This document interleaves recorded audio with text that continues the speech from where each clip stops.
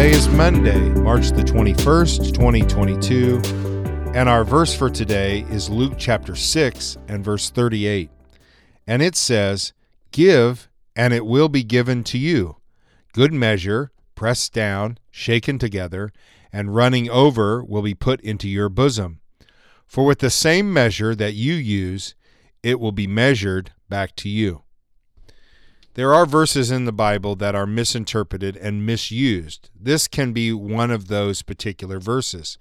You'll hear a lot of people who want you to give financially to them will use this verse to try to get you to give more money to them so that then God will give money back to you. If you give to their particular ministry, then God will give back to you. They use terms like seed money, and you're planting a seed here. But I'm not going to say that this has nothing to do with money, but it is funny how that automatically when we hear the word give, we go to the financial side of things. But every day you give more than just money. In fact, money is probably the least of the transaction that you do in regard to people.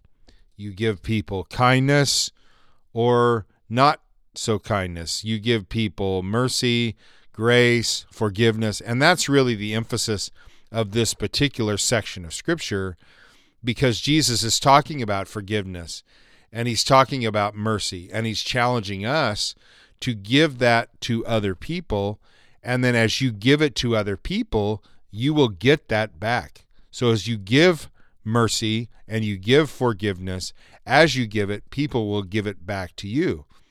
But if you're super stingy and you're super revengeful and hateful in what you give to others, then you're going to get back what you give to begin with.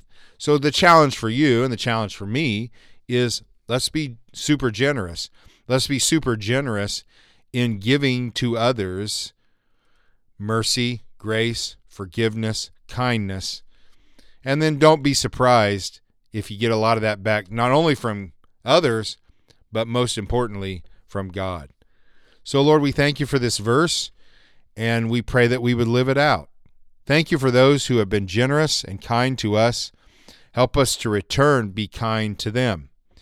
And, Lord, most of all, help us to recognize your mercy and grace and forgiveness and show that to the world around us. We pray in your name, Jesus. Amen.